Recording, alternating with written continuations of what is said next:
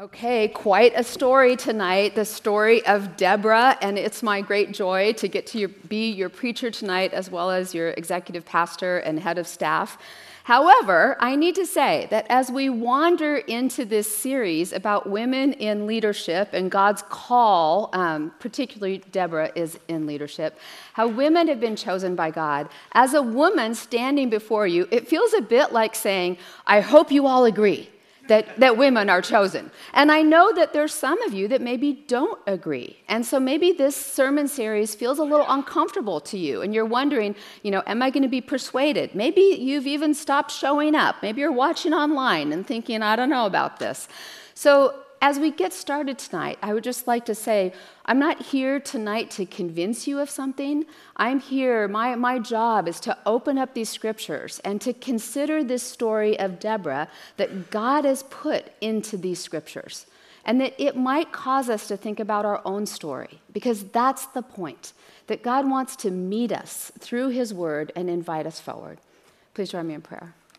Gracious God, would you speak through your word tonight? Would you take the words of my mouth and the meditations of our hearts together and use them to your glory? Lord, if there's anything that's said that is untrue, may it be like chaff and just drift away. And if there is truth here, and if there is a sense of call and purpose, not only to these words, but that your voice would speak, we want to hear that voice, and we want to say yes to that. So come, Lord Jesus, and use this time. Speak your word to your people. Amen. Do you have some heroes? I had heroes as a kid. And I have to say, in the time when I was growing up, there weren't that many women that really caught my attention. My first hero was Abraham Lincoln. I don't know, I was in the first grade, maybe something like that, when we studied this 16th president. And it just seemed amazing to me that he was growing up in a log cabin and studying by a little candlelight. He was like self-taught all the way through law school. And then he basically changed the world as president and led us to put an end to slavery. And he just totally captured my attention. But then I was kind of looking for some girls or women. And the one that I found was an athlete. You may not remember her, but her name was Dorothy Hamill. She was an ice skater. She was a brunette. And I was a brunette. So this meant something to me. In fact, it meant so much to me that I had the Dorothy Hamill haircut for probably almost 2 decades of my life. A little wedge cut, it just worked for me. You could also tell I had admired Princess Leia at a time, another hero. Billie Jean King was another woman who caught my eye. She was a female tennis player who took on the battle of the sexes. She took on a tennis match against a man. Now, admittedly, he was almost twice her age, but she beat him in 3 sets straight, and 90 million people watched it on TV. So I came from an era when women heroes were hard to find. Marie Curie was one who caught my attention because she was a physicist and a chemist. She won the Nobel Prize twice, and she had a quote that touches me. Nothing in life is to be feared. It is only to be understood. Nothing is to be feared. Now, I was that kind of kid that wanted life to be a big adventure where there was nothing to fear. And it was only to be understood. If we just break every problem down into steps, it becomes doable. And what I loved about Marie Curie is not only was she brilliant, but I found out that she won this Nobel Prize with her husband, which somehow spoke to me that you could be smart and be married and have a husband. It was exciting news. So for many of us, we sought out heroes. For others, perhaps they were heroes in our own family. Think about your own family, where there's some folks who caught your eye as living out something heroic. In my family, it was my grandma. She was, I think this is a picture that's going to come up there. She is the one standing in the back looking heavenward. That's my Armenian grandmother, and in the early 1900s, she was born in Armenia. And at the time she was born, there was essentially a massacre as Turkey invaded Armenia. And my grandma was an infant who, the story goes, was sewn into the skirts of her mom's dress and smuggled onto the ship that brought them to Ellis Island as immigrants. We've gone back to those Ellis Island records, and indeed there is a baby named Archelaus Bedrosian, which was my grandma's Armenian name. When she went where all good Armenians land when they come to the U.S., Fresno, California, she became Louise. That was the translation of Archelaus. And Bedrosian is kind of translated, it's Peters, like Peterson, and so their last name was changed to Peters. So my grandma grew up on a raisin farm, kind of. It's what you do when you're Armenian in Fresno. You do things like grow raisins. And her big goal was to get to the city of San Francisco, where she would take on some sort of job in business. Her education wasn't a Master's of Divinity or a doctorate of ministry. It was a credential that said she was going to be able to serve as a secretary. And the diploma, I kid you not, was about 2 feet by 3 feet. She was so proud of this diploma. My sister's gone on to be a PhD, and her PhD diploma is like about this big. So in my grandma's era, in the 20s, there was a women's movement. And it was a movement to gain the vote, for women to be allowed to vote. And my grandma was very much part of that hope. In fact, she hoped to own property someday, and after my grandpa passed away, she did. She bought an apartment building, and then she bought another apartment building, and by then she was kind of a stooped over, about as wide as she was tall, Armenian lady. And she used to be out on the step of her apartment buildings, and she'd be kind of hunched over, sweeping, loved her garden. And people, perhaps you've had the experience, would have something go wrong in their apartments. You know, the water heater stops working, or the banister comes off the wall, and they would be complaining to this like older gardener lady, like, hey, something's wrong, you know, could you do something about this? And she would always say, well, I'll tell the landlord. Well, she was the landlord. So she went from this baby being smuggled into the U.S., and I've always thought of us as an immigrant family. The other months ago, I guess last summer, I was part of the World Relief ride across the state. And as we were riding across the state to bring attention and raise funds for having refugees be established here in Seattle, I had the privilege of reading these stories of refugees that World Relief supports. And wisely, every time there was a break, like in the morning, there'd be a story, and then at lunchtime, there'd be the second part of the story, and then like by dinner time, the third part of the story. So I found myself thinking about these stories of refugees. And on the ride, realized that my own family, that I've always thought of as an immigrant family who came here by choice, we didn't come here by choice, the Armenian side of my family. They escaped a massacre. They had watched family members killed in their homes. And I realized that I have a different history. The story's actually different when you take a close look at it than after it kind of gets romanticized as it's passed down the generations. So my grandma was part of that first women's movement to try to gain the vote. And then in this picture, you'll actually see that is my 7th birthday. Now, in the 20s, there was a woman whose last name was Bloomer, and she tried to help it become popular that women could wear pants. It hadn't really happened by my 7th birthday there in the 60s. Girls were still wearing dresses to parties, and dresses every day to school, and bobby socks and Oxfords. So at my 7th birthday party, there was this gathering of girls, and the women's movement was taking on another step: equal rights, equal pay. These were new goals, new steps for the women's movement. And in this picture, there are some girls who kind of took that on. There's a woman who became an MD, PhD, and the director of public health in the city of Columbus. There's a woman who became a Stanford grad, doubly over in undergrad and law school, became a partner in a big law firm in San Francisco. There's a woman who became the head of nursing and then medical care in one of our local hospitals. There's also a woman who lost her life to an ectopic pregnancy. And then there's me, who God called to be a pastor when I didn't even know women could be pastors. So in that era, we begin to see a different sort of call, and we think it's kind of new for women to have these opportunities. But today, we're going to look at an Old Testament story from thousands of years ago about Deborah, who was a leader, who was a judge, who God called in a unique way. She's a leader whose words shape people's lives. She's a commander-in-chief, a warrior, a mother, a judge, the head of state, a religious leader, a prophetess who hears from God and speaks for God. She's sort of a Wonder Woman, Deborah. So when we examine her life and her calling, I hope that we're going to discover that God indeed called her and put her into that spot, and that we might consider again what God's calling us to.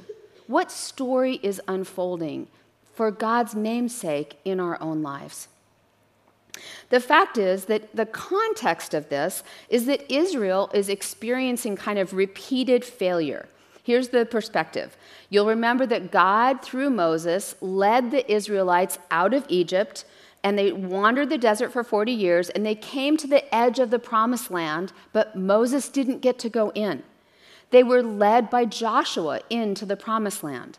And then after Joshua leads the people to the promised land, and they're thriving, the land of milk and honey, they kind of falter. Joshua dies, and they don't really have the kind of leadership that would cause them to be thriving.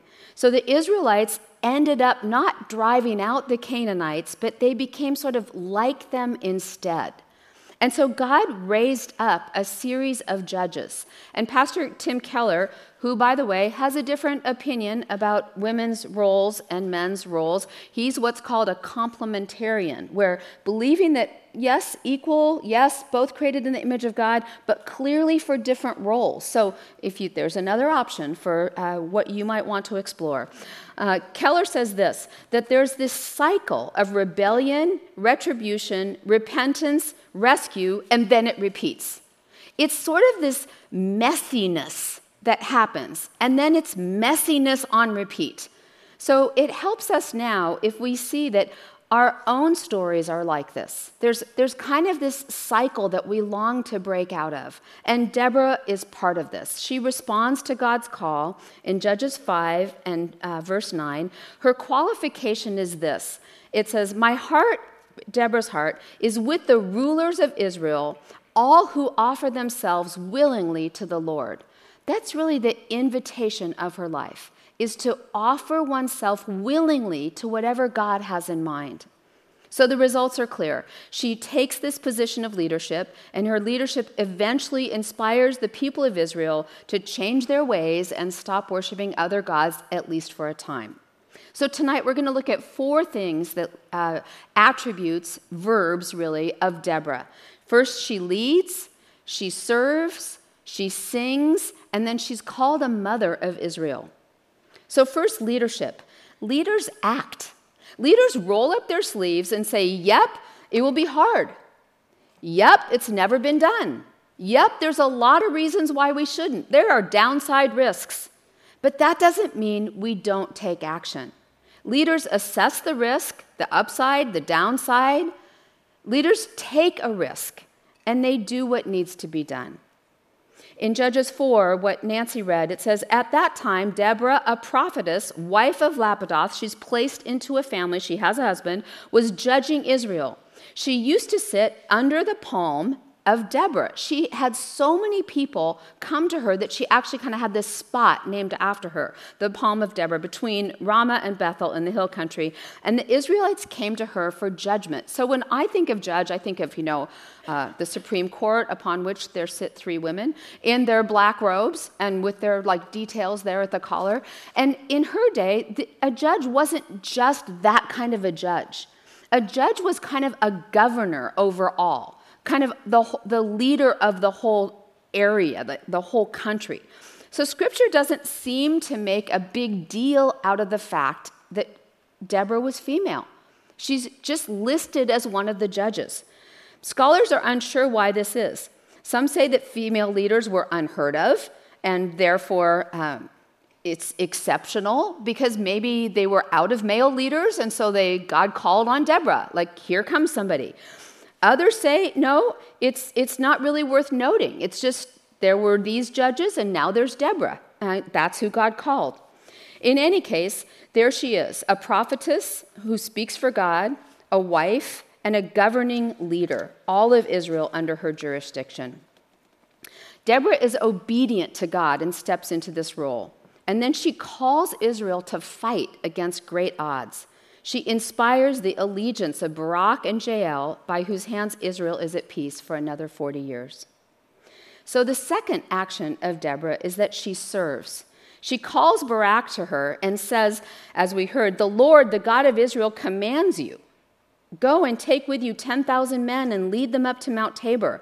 And I will lead Sisera, the commander of the enemy army, with his chariots and his troops to the Kishon River and give them into your hands." She prophesies that when Barak goes, he's going to win the battle. It's like a promise from God. And then Barak says to her, "If you go with me, I will go. But if you don't go, I'm not going to go."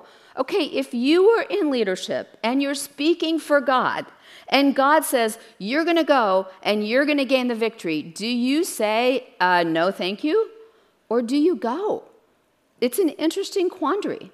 So Barak evidently assesses the risk, and either, if you're optimistic about his view, he says, oh yes, I see that I can win the battle, but you are the one who will really bring the victory. Like you, Deborah, you really have the ear of God. If you come with me, all will be well. Or on the downside, we could look at Barak as a bit of a chicken. Like, God told me to go, God told me I'm going to win the battle, but I don't think it'll really happen. I'm going to take you with me, Deborah, as sort of a security blanket. Like, okay, you come with me and then it will happen. Then it will be okay. And Deborah, now if you were her, are you going to go or are you not going to go? I think it would kind of bug me. Like, I told you to go. Maybe it's my mother voice that's coming out. But she says, I will surely go with you. Nevertheless, the road on which you are going will not lead to your glory, for the Lord will sell Sisera into the hand of a woman. Then Deborah got up and went with Barak to Kadesh. So she serves Barak by meeting him where he's at. She doesn't belittle him. She doesn't tell him, because you have refused, like the whole battle will be lost. The battle is still won. There's an author, Sarah Bessey. She's a Canadian. She wrote a book called Out of Sorts, Making Peace with Evolving Faith. And she says this, God saved you because he loves you, and he longs to restore your relationship. You were rescued and redeemed to be with God. The one who delights in you yearns to walk with you. I think Deborah kind of represents Christ in this. She says, I'll go with you. I'll be with you in the midst of your fear. Sarah goes on to say, God wants to enjoy your presence, to see you become fully human, fully alive, fully your own self. God doesn't want to use you. He wants to be with you because he loves you. So God's inviting Barak into this kind of glory, and he's too scared to embrace it. So Deborah goes with him. She serves him in that way. And then it goes on, it plays out. And I named this little section, God calls Deborah to sing. She kind of goes through the whole experience that we're going to look into a little bit further here, and then she reflects on it. Like, how did this whole experience fit into the big picture? Some scholars say that this piece of Scripture was written later. It's one of the great songs of Scripture, just as when Moses leads the people out of the Red Sea and Miriam writes a song, and just as when Mary, the mother of Jesus, receives the news that she's going to become the mother of the Messiah, she sings a song called Mary's Magnificat. This is one of those songs that brings praise and honor to God, and it's just so poetic. So it captures this story. So hear this out of the Message. This is in Judges chapter 5. Hear, O kings, listen, O princes, to God, yes, to God I'll sing. Make music to God, to the God of Israel. And then she goes into this kind of ballad part. Like, remember, this is what happened. Public roads were abandoned. Travelers went by back roads. Warriors became fat and sloppy. No fight left in them. Then you, Deborah, rose up. You got up, a mother in Israel. God chose new leaders who then fought at the gates. And then he goes on to describe how the battle was won. Barak went in spite of his fear because Deborah went with him. And yes, he had men, but Sisera had chariots, iron chariots, and yet they were completely defeated. Every last one except Sisera himself. So Sisera escapes, and then this is what happened. And this part should be rated R for violence. Hear what it goes on. So, most blessed of all women is a new character in our story, Jael. Has anyone ever heard of a young woman named Jael? It's kind of, I think, a bold name to name your child, because here's why she's famous. She's the wife of Heber the Kenite, the most blessed of homemaking women. He, Sisera, when he escaped, asked for water. He goes to her tent. He asked for water. She brought him milk in a handsome bowl. She offered him cream. And then, now, Sisera is the enemy. He thinks he's gone to the tent of a friend, but the wife, Jael, is really not on his team, as you will now see. Women used to put the tents up in that day, so she takes the tools that are nearby. She grabbed a tent peg in her left hand, and with her right hand, she seized a hammer. She hammered Sisera. She smashed his head. She drove a hole through his head. He slumped at her feet. He fell. He sprawled. He slumped at her feet. He fell, slumped, fallen, dead. Very graphic. Thus may all God's enemies perish, while his lovers be like the unclouded sun. And the land was quiet for 40 years. What could lead a woman to do such a thing? He was an awful man, Sisera. In fact, in this chapter, a piece that I didn't read, Sisera's mother is waiting for him to come back from battle. And she's kind of waiting at the window. And she's saying to those around her, I don't know where my son is. The battle should be over. He should have won by now. Oh, he and his men are probably out plundering the Hebrews. Maybe 1 or 2 women for every one of the soldiers. Now for Jael, those were women she loved. Maybe those were her nieces or her aunties or her daughters or herself. So when she has Sisera in her tent and she knows that his men have been defeated, remember we were sort of celebrating Barak's victory, hundreds, thousands were killed. She knows that this commander-in-chief really doesn't deserve to live. So we may not condone or agree with the means by which she takes her action. But is this not a woman who stands with the women even of today? #MeToo. Time's up. Jael does what she thinks she needs to do to protect the women she loves. She takes the life of Sisera. This is not rainbows and unicorns. This is a reminder, as in Ephesians 6:12, that our struggle is not against flesh and blood, but against principalities and powers and rulers and systems of this world. Friends, followers of Christ, we are in this world, but we are not of it. There are enemies to be defeated. So God calls Deborah to sing. God called Emma Gonzalez recently to silence.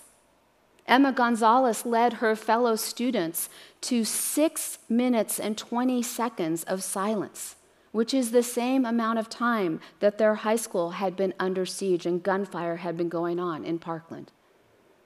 This week, we celebrate the 20 years, is it, of Columbine? It's on the 20th.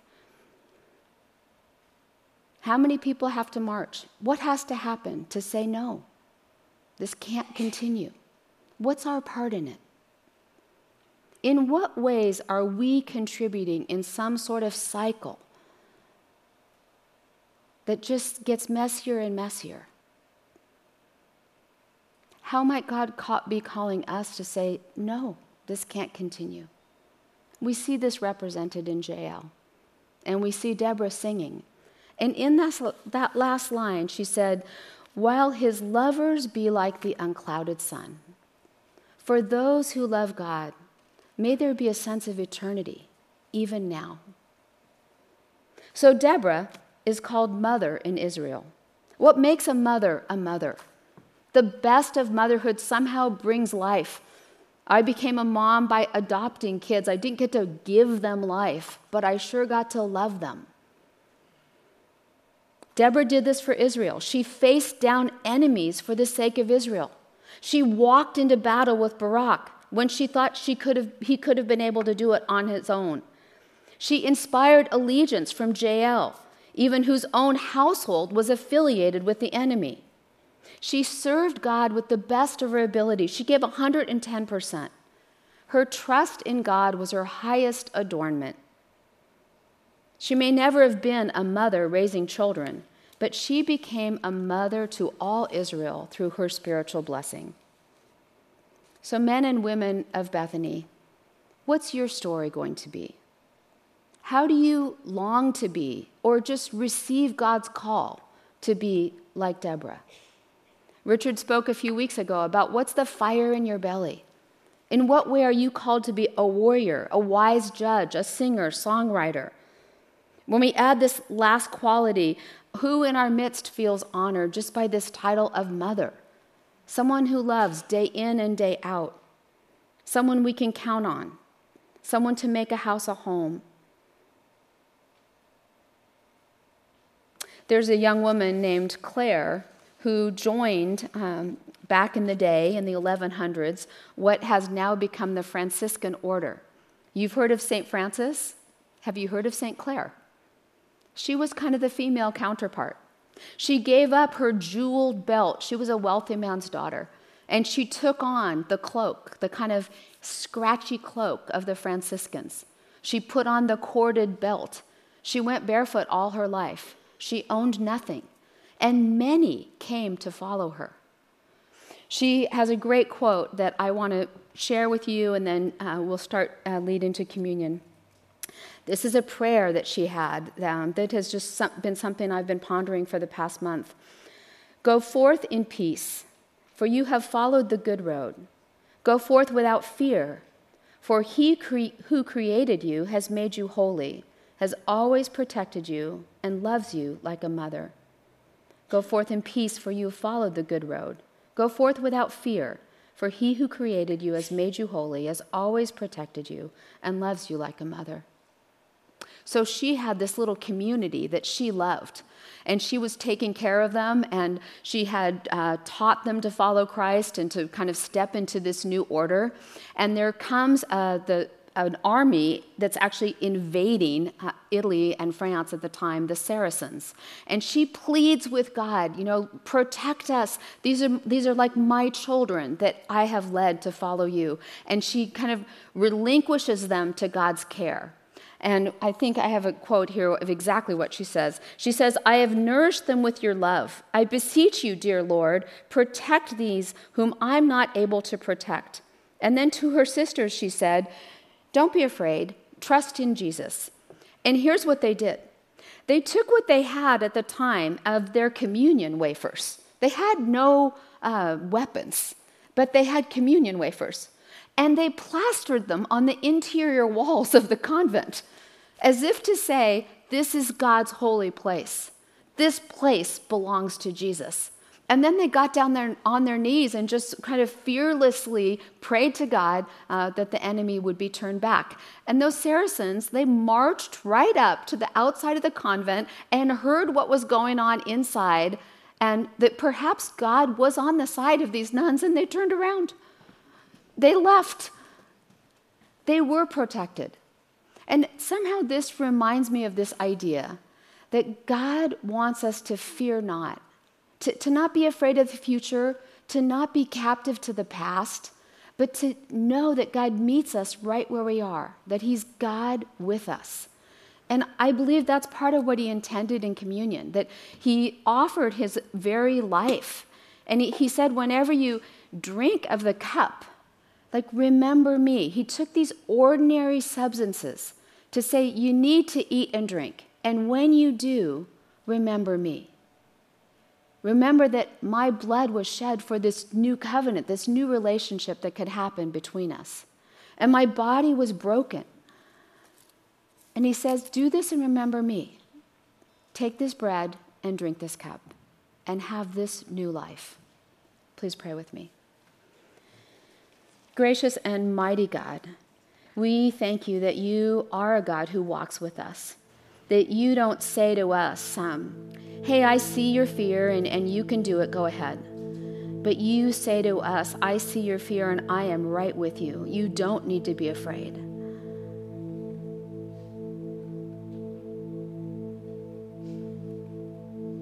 Lord God, we ask that you would so move in our midst, that we would be known as a people of hope, that we would be known as a people who have a different allegiance, an allegiance to the God of the universe who created us, who redeemed us. Lord, that we wouldn't be caught in some sort of cycle of sin or cycle of cynicism or cycle of despair, but that we would cling to the one who can bring new life. So, Lord Jesus, maybe there's some way that even tonight someone here is wondering what you have for them. Maybe they're looking for work. Maybe they're looking for love. Maybe they're looking for a new home. Lord, maybe they're looking for their life to have some sort of meaning and purpose beyond what they can see. Lord, would you meet them in this moment? Would you remind us that your perfect love casts out our fears, that you have great plans for all those who love you, for we long to sing your praises. So come, Lord Jesus, meet us here. In the name of the Father, and of the Son, and of the Holy Spirit.